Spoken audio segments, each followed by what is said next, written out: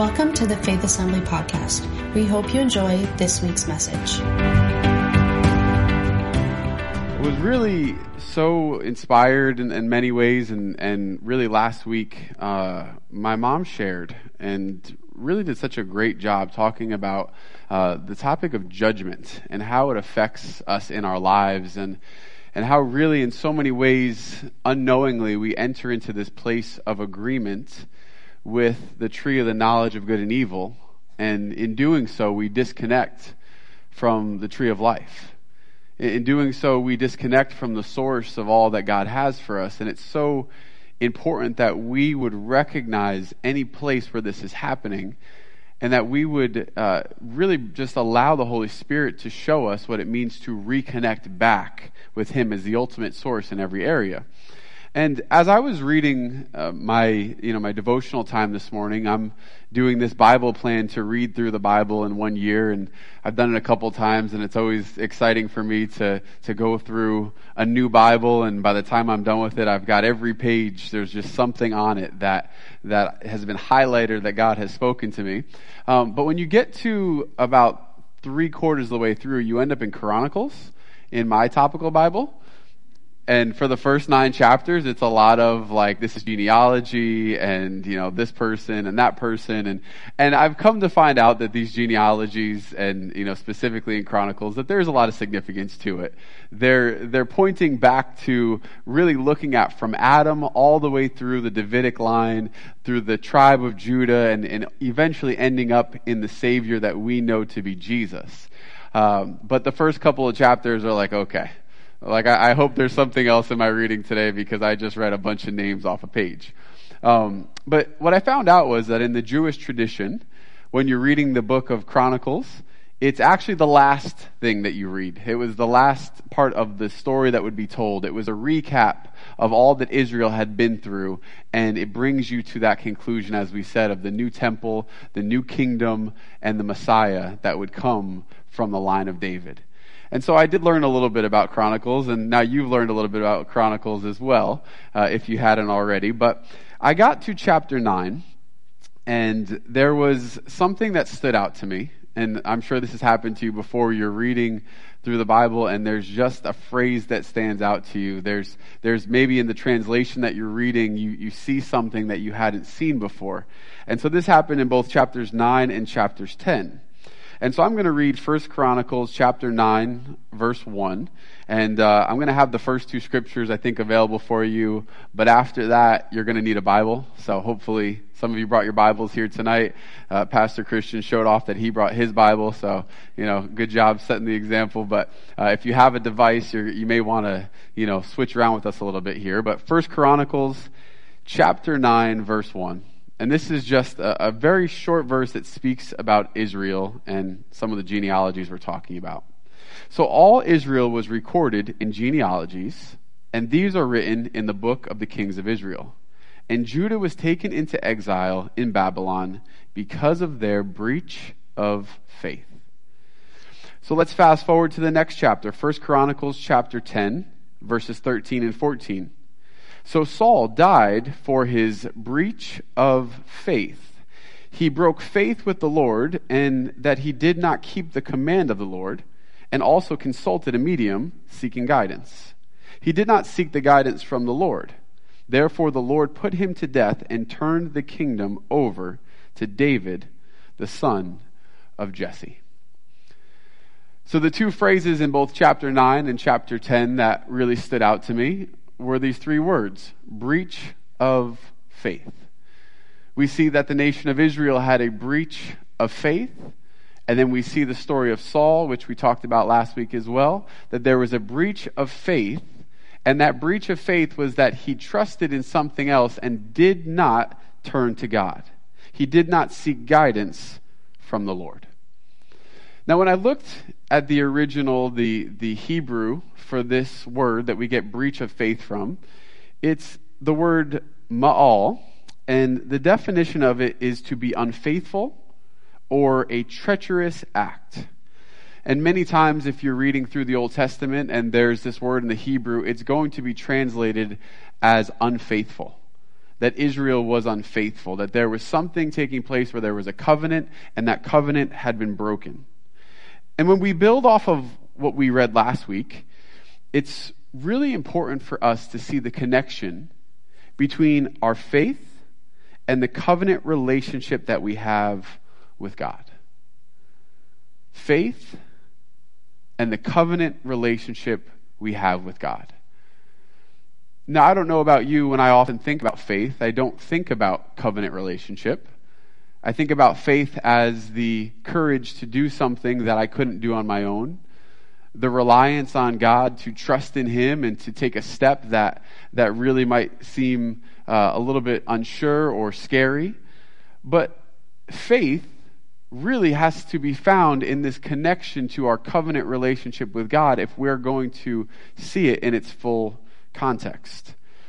I don't think many of us would look at a situation in our lives where we relied upon ourselves and think that we were being unfaithful to God. There aren't many times where we would say, okay, I need an answer for the situation I'm going through, and we seek a different source, or maybe we pray first, but then we go do our own thing and think about it in terms of actually having infidelity with us and God. Let's just be honest, that's not where our mind goes to. We're not thinking about being unfaithful. We're not thinking about the covenant relationship. We wouldn't think about failing to seek God as the same level of cheating on Him. It's just not that serious in our minds. But when we look at the way the Bible describes our relationship with God, there are multiple facets to it. Obviously, children of God, but many times, what are we called as the church? The bride of Christ. We are called the bride of Christ. And Jesus, many times in the gospel, specifically in the book of Matthew, calls Himself the bridegroom. Who knows that if God is giving us that representation of the bride, the groom, this relationship with God, that there is something of significance to it. And I would say tonight that it's not just that it's a representation of marriage, that really marriage is meant to be based out of God's definition of marriage. So it's not just a representation of marriage to God. This is what marriage truly is at its core, at its deepest foundation, because even when we leave this earth, whether we were married or not, we are going to find ourselves in a place of being the bride of Christ. That's the eternal truth and revelation of it. And so there is great significance in understanding our position as the bride. So, if God views our relationship to Jesus as the bride, then obviously, as we just said, it's pretty important. And so what I want to do is I want to look to start at the connection between faith and marriage. Specifically when we're talking about marriage to God. And there's a verse that we camped out on 2 Sundays ago, Hebrews chapter 11, verse 6. And we were talking about the significance of our relationship with God, the way that we see Him, the way that we perceive Him. And we said that Hebrews 11, verse 6 says that, and without faith, it's impossible to please Him. For whoever would draw near to God must believe that He exists and that He rewards those who seek Him. We have to believe that God is and that He is the rewarder of those who seek Him. And when we went deeper into that, we saw that word rewarder means that it's actually in God's nature, and it's one of His values to bless those that He loves. It's not something that He does out of compulsion or obligation, but that He loves His children because that's who He is. So we have to understand that's the nature of God. So, once again, faith. In this verse, it says, without faith, it's impossible to please God. So, in marriage, part of it is that there is a pleasure that comes from covenant relationship with one another. What is it that brings pleasure to God? All right. I was just waiting. Just wanted to make sure we were all on the same page. What is it that brings pleasure to God? Okay, there's a few more that time. It's faith that pleases God. In our relationship with God, operating in faith brings pleasure to Him. we have to understand that faith is not to be held as a separate value outside of relationship. That actually our relationship with God is really defined by the ability that we have to walk in faith, in our trust, in our relationship with Him. So we have to relate, okay, God is wanting us to see Him as our groom. We are married to Him. We're in covenant relationship, not just an agreement, not just an idea of dating, not any of that. No, covenant relationship where I give myself to you fully, and that in that relationship, the way that I bring pleasure to the heart of God is by my trust in Him. It's by my willingness that in my life and in my actions and to the core of who I am, that I am going to give Him myself so fully that I'm going to trust, even when it doesn't make sense, even when it's hard, for richer or for poorer, in sickness and in health, right? Till His death makes that we never have to be apart, right? This is what it means to walk in a place of deep covenant relationship with God. I want to read from Colossians chapter 1, verses 15 through 20. It says, "The Son, Jesus, is the image of the invisible God, the firstborn over all creation. For in Him all things were created, things in heaven and on earth, visible and invisible. Whether thrones or powers or rulers or authorities, all things have been created through Him and for Him. He is before all things, and in Him all things hold together. And He is the head of the body, the church. He is the beginning and the firstborn from among the dead, so that in everything He might have the supremacy. For God was pleased to have all His fullness dwell in Him, and through Him to reconcile all things to Him, whether things on earth or things in heaven, by making peace through His blood shed on the cross." Do you see that is the groom? That's the groom we're talking about. The one through whom all things have meaning, life, and their identity. That God has pleasure in what Jesus did to bring everything under the supremacy of Jesus. That's our groom.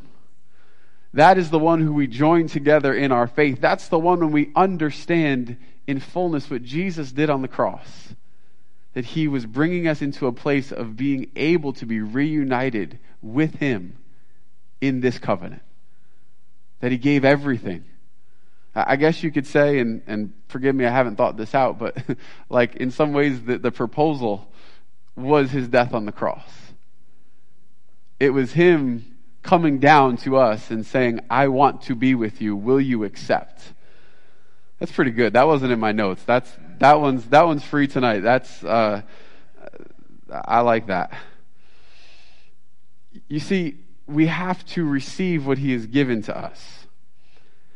And what I don't want to have happen as we're looking at this tonight is that we in any way step into a place of guilt or condemnation in the places that we haven't responded. But what I want to do is to really look at, from God's perspective, what this connection looks like.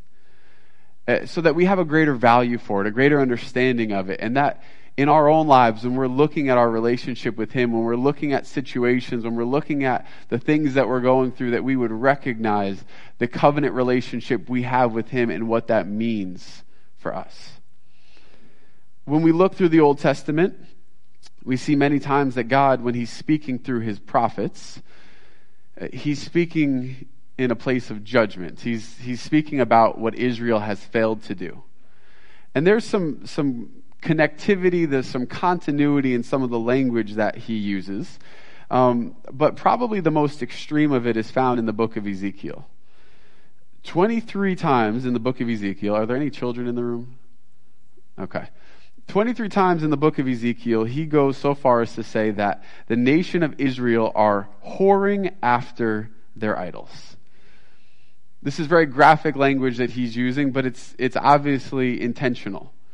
He says the nation of Israel, it's not just that you have wandered off. We read many times that they went to the high places, that they worshiped idols, they did all of these things. But he goes so far as to say 23 times that you have whored yourself for other idols and other nations and other gods, and you have given of yourself to such an extent that this is the language that's being used here. I read Ezekiel chapter 6, verses 8 and 9. And this is just, it's always the beautiful thing about God, that he, even in the midst of the proclamation of judgment, he's still speaking to what he's going to do. And I say this a lot, but it's just because it means so much to me. But he says in chapter 6, verses 8 and 9, "Yet I will leave some of you alive." And some translations say, "I will leave a remnant.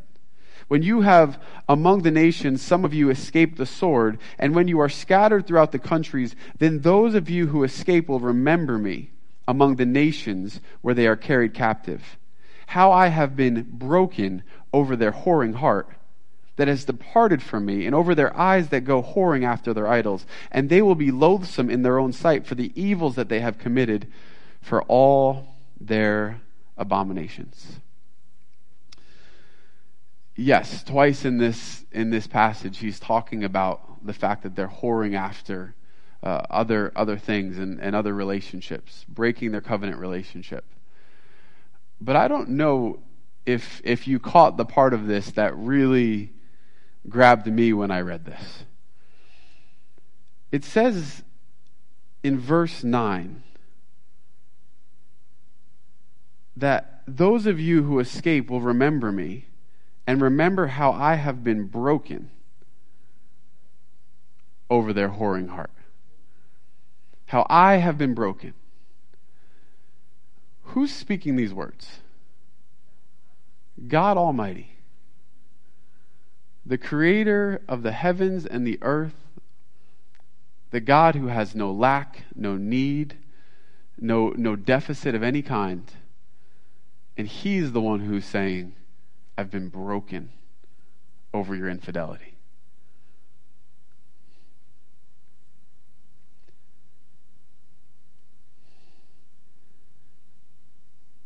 For God to speak those words, it does a few things, but it really reveals the nature of God.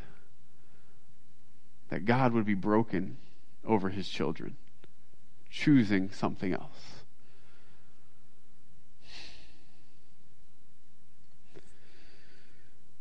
This word in Hebrew means to be grieved, but and this is how it's often translated, but the actual translation of this word is to break in pieces. And some vessels actually translate it to shatter. God's saying this, and in some ways he's being vulnerable. Like this is God. Let's think about who's saying this. I've been broken over what you've gone after.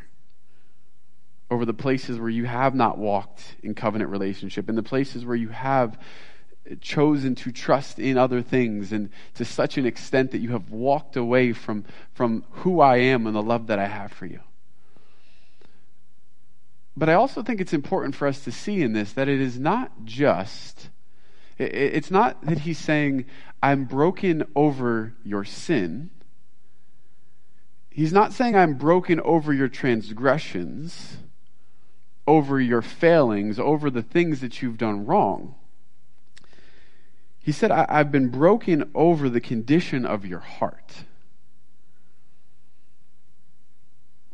What else does this say about God and the way that he looks at us? You know, we get so wrapped up in our actions and our failings in the places where we just don't feel like we measure up. And it's not as much about that as it is about the condition of our heart. As a husband looks at his wife,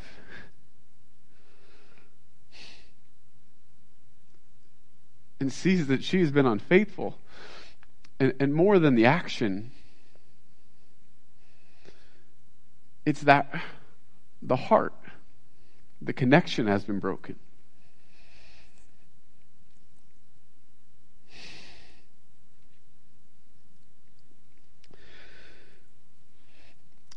The word in this is the word zana, which also means to lust, to commit fornication, to be unfaithful.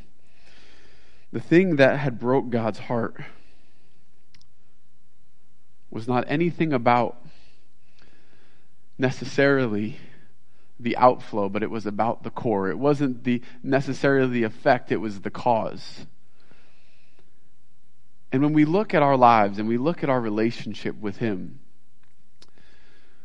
what I would say tonight is so significant and so important is that we would take the time to not get so caught up in the places that we feel that we failed, but in the places that we have failed to trust in Him, and because of that disconnection that we have then entered into the things that become so shameful. The enemy wants us to get caught up in the places of shame and condemnation. He wants us to get caught up and look at what you did and look at who you are and look at the brokenness. But that's not what the Father heart of God is pointing back to. That's not what the groom is looking back to. He's saying, what is it that caused you to walk away from my love? Because it's that thing. It's the judgment that you have made that has led you away from that place of love and connection that needs to be addressed and dealt with.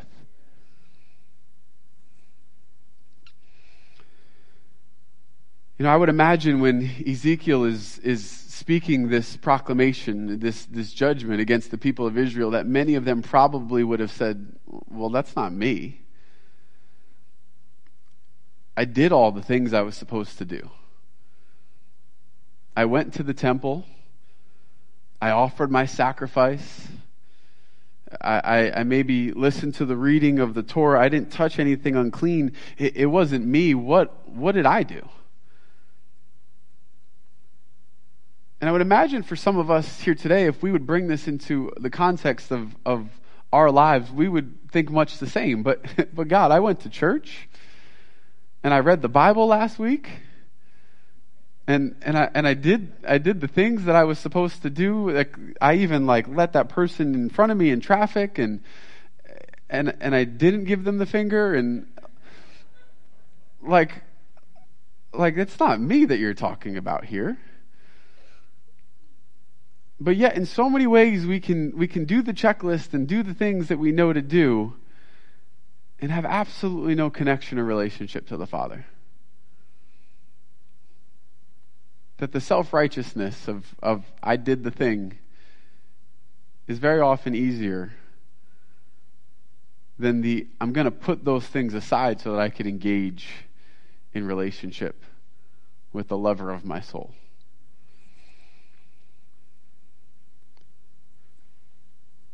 There's so much to this, but once again, it's not the actions alone that represented the unfaithfulness. It was the heart behind the actions. I would suggest tonight that the only reason that they followed after the idols in the first place is because they had lost sight of their first love. That this was the breach of faith. It was not as much in the action, but on the reliance of something else and on something else besides God in the first place. And often it is the very same for us. It's the places where we trust more in our bank account than we do in His provision. And the judgment behind that in the first place. The experiences that we've gone through in our lives that we have turned into a belief system as to why He won't, instead of why He desires to as our perfect Father. It's any place where we judge what we do not have and then decide because of what we do not have, we need to go to another source in order to get what we need. This was the visual last week. It was the two trees. It was the two trees in the garden. There were more than two trees, but the two trees that God highlighted, the tree of life and the tree of the knowledge of good and evil. The tree of the knowledge of good and evil comes about when we enter into judgment in a place of limited understanding And what we do is we choose to eat from the tree that feels like it's going to give us some control, that we're going to have a say in the matter, that's going to make it feel like we are doing something, and because of what we're doing, there's a feeling of security in it. And when we choose this limited source of information, we make a judgment. What we're always going to enter into is a different source than God. We're going to go to a different lover. We're going to go to a different provider because we're looking for the thing that's going to fill what we feel like we haven't gotten. But what I felt so strongly last week and just really meditating on some of this week is that judgment, it really is such a temptation from the enemy. That the enemy is so aware of what he can accomplish in us if he could just get us to take the bait. To just enter into the place of judgment like he did for Adam and Eve. You see the temptress in this, the other woman in this, right? It can be represented by so many things, but I believe that the enemy is so aware of this principle that we are not aware of. And so he will often use the situations to entice us to step into judgment. Because if God hasn't given it to us, then it opens up the door for us to be unfaithful and to find another partner, to find another source. But we often don't recognize it because when we step into these places of fear, of lack, of unforgiveness, and any other place where we're turning to ourselves, we don't often realize that there's a seduction in the midst of it. We don't often understand that we enter into unforgiveness because on some level it feels good because we have control. Because we can do something about it. Because we can make sure the other person is going to pay for what they did. And we put ourselves on the throne and decide that we are going to be the judge and jury. We take God out of that place and we don't trust that He's able to use that situation for something greater. To trust that He can bring restoration and healing. And I hear about it too much, and there's far too many people in the body of Christ that are walking in unforgiveness. There are far too many people in the body of Christ that have allowed themselves to walk in unforgiveness and to choose to say, I'm going to hold on to this thing because of what they did. To allow relationship to be broken, to allow relationship with children and grandchildren and brothers and sisters and all of those things to allow that division to come in and to actually affect their relationship with God. But there's something about it that feels better. It's the same place when we choose to trust in money over God. Because it feels better to have the relative certainty of having what we need than the discomfort of having to trust in His provision. We lose sight of who He is as the groom. Not just Jehovah Jireh, as important as that truth is. Not just the God who owns the cattle on 1,000 hills, as significant as that is. But as the groom, right? When I do vows in a marriage, I make sure that they realize that what is once yours is now theirs, and what was once the other one's is now theirs. It's Jamie jokes sometimes, what's mine is yours, and what's yours is mine, and what mine is mine. Just joking, of course, but it's the understanding that what is mine is now yours, and when we're entering into covenant relationship with the perfect groom that is always faithful, He's the one that He wants to give what we need. And we're over here holding on to whatever money that's going to make us feel secure, when in comparison, what God has is so much more. I don't care if you have millions of dollars in the bank. That security is nothing compared to what the groom actually has in his bank account. But sometimes we'd rather hold on to the security of what we have. Like I've done marriage counseling, and it's like, no, I just need to keep this just in case. Right? That's what it is. I need to keep this just in case it doesn't work out. And I've always been like, don't do it. You don't want to enter into marriage with the backup plan, with the safety net, with the plan B just in case. But isn't that what we do? In the places where we have to hold on to this thing because, well, if God doesn't, well, at least then. And I'm not saying anything bad about having a lot of money in your bank.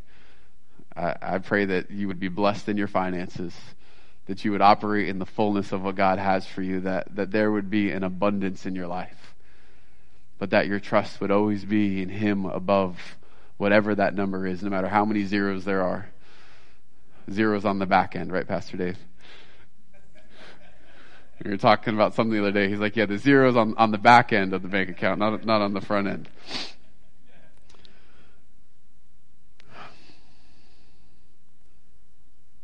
Sometimes we put our value in the ability to do everything right, feeling like we can't come before God unless we have done more right than wrong, because it's easier to exist in self-righteousness than to understand what true grace actually looks like.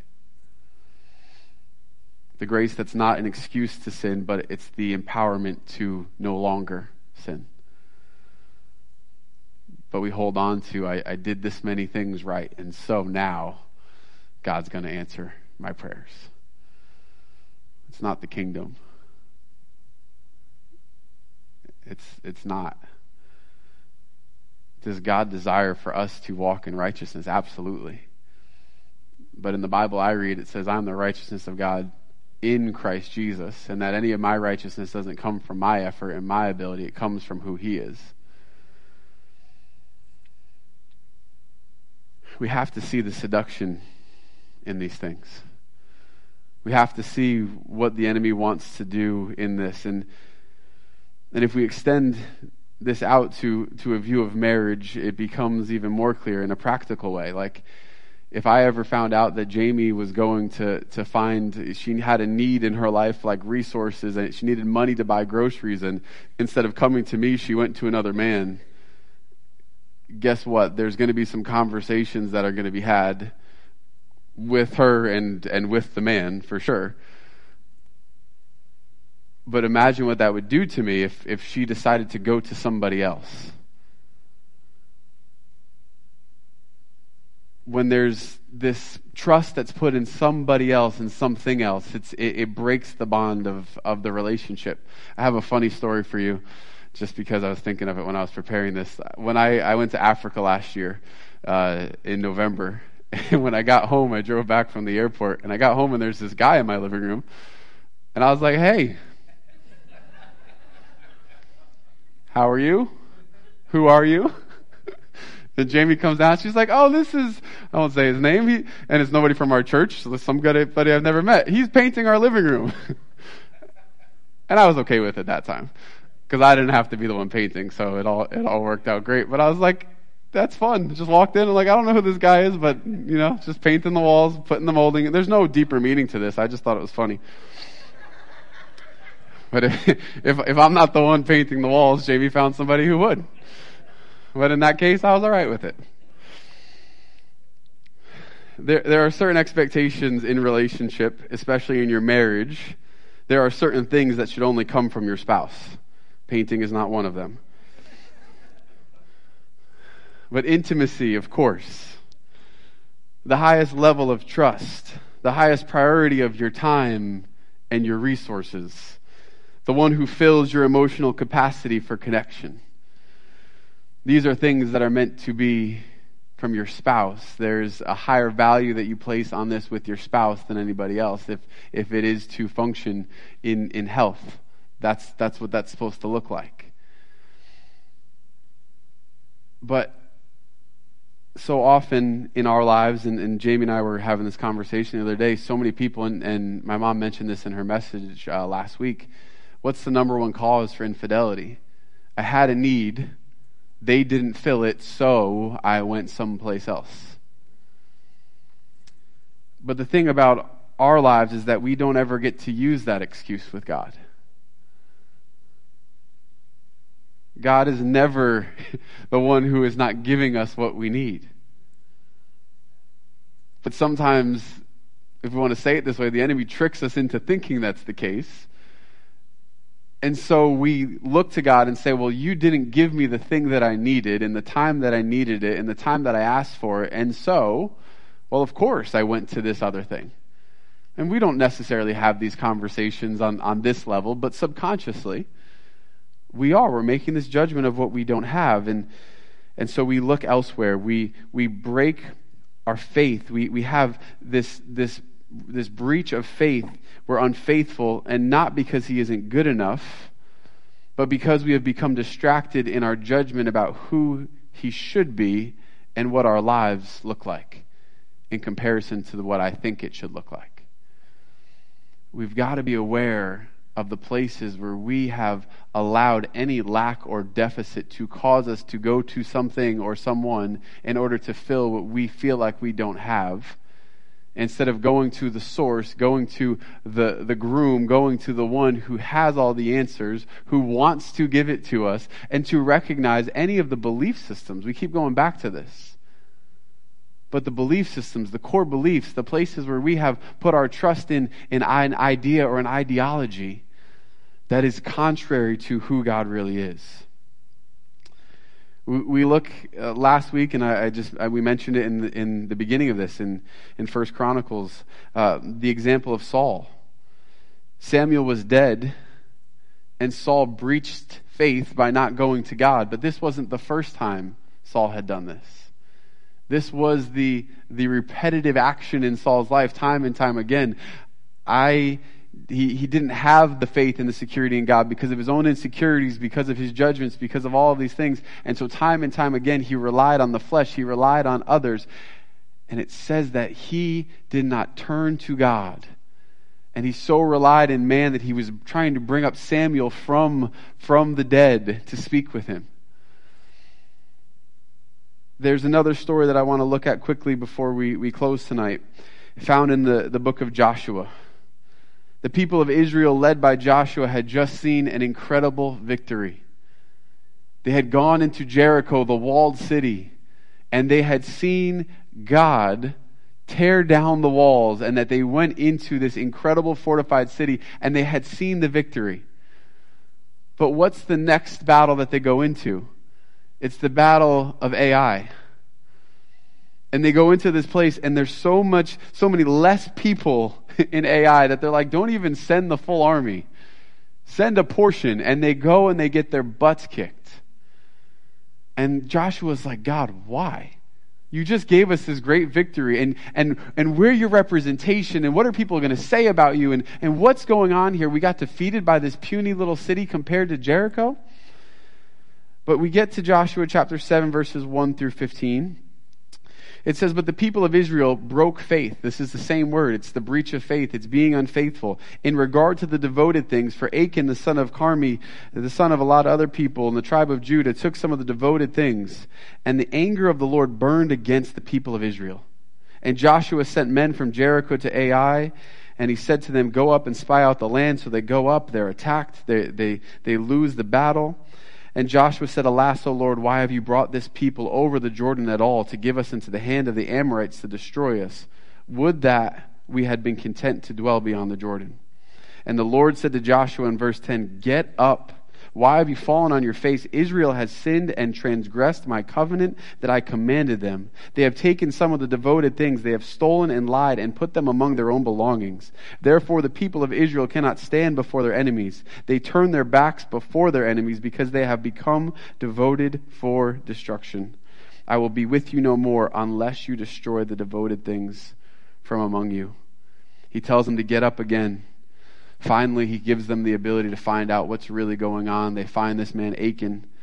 But just listen to the reason that Achan gives. Listen to his reasoning here. It says, it is true, I have sinned against the Lord, the God of Israel. This is what I have done. When I saw in the plunder a beautiful robe from Babylonia, 200 shekels of silver and a bar of gold of weighing 50 shekels, I coveted them and I took them. They are hidden in the ground inside my tent with the silver underneath. You see, he coveted what he did not have. He saw lack in the midst of the greatest victory that they had really seen. They were going into the land of promise, but he saw what he did not have. But once again, it wasn't the action of taking the robe and the money that resulted in God's anger. It was the broken faith. This is what it says. But the people of Israel broke faith. They broke faith. They stepped into a place of infidelity. It was the decision that I don't have what I need, so I'm turning to another lover. There's a lot to see in this story. I encourage you to go in and to read it even more.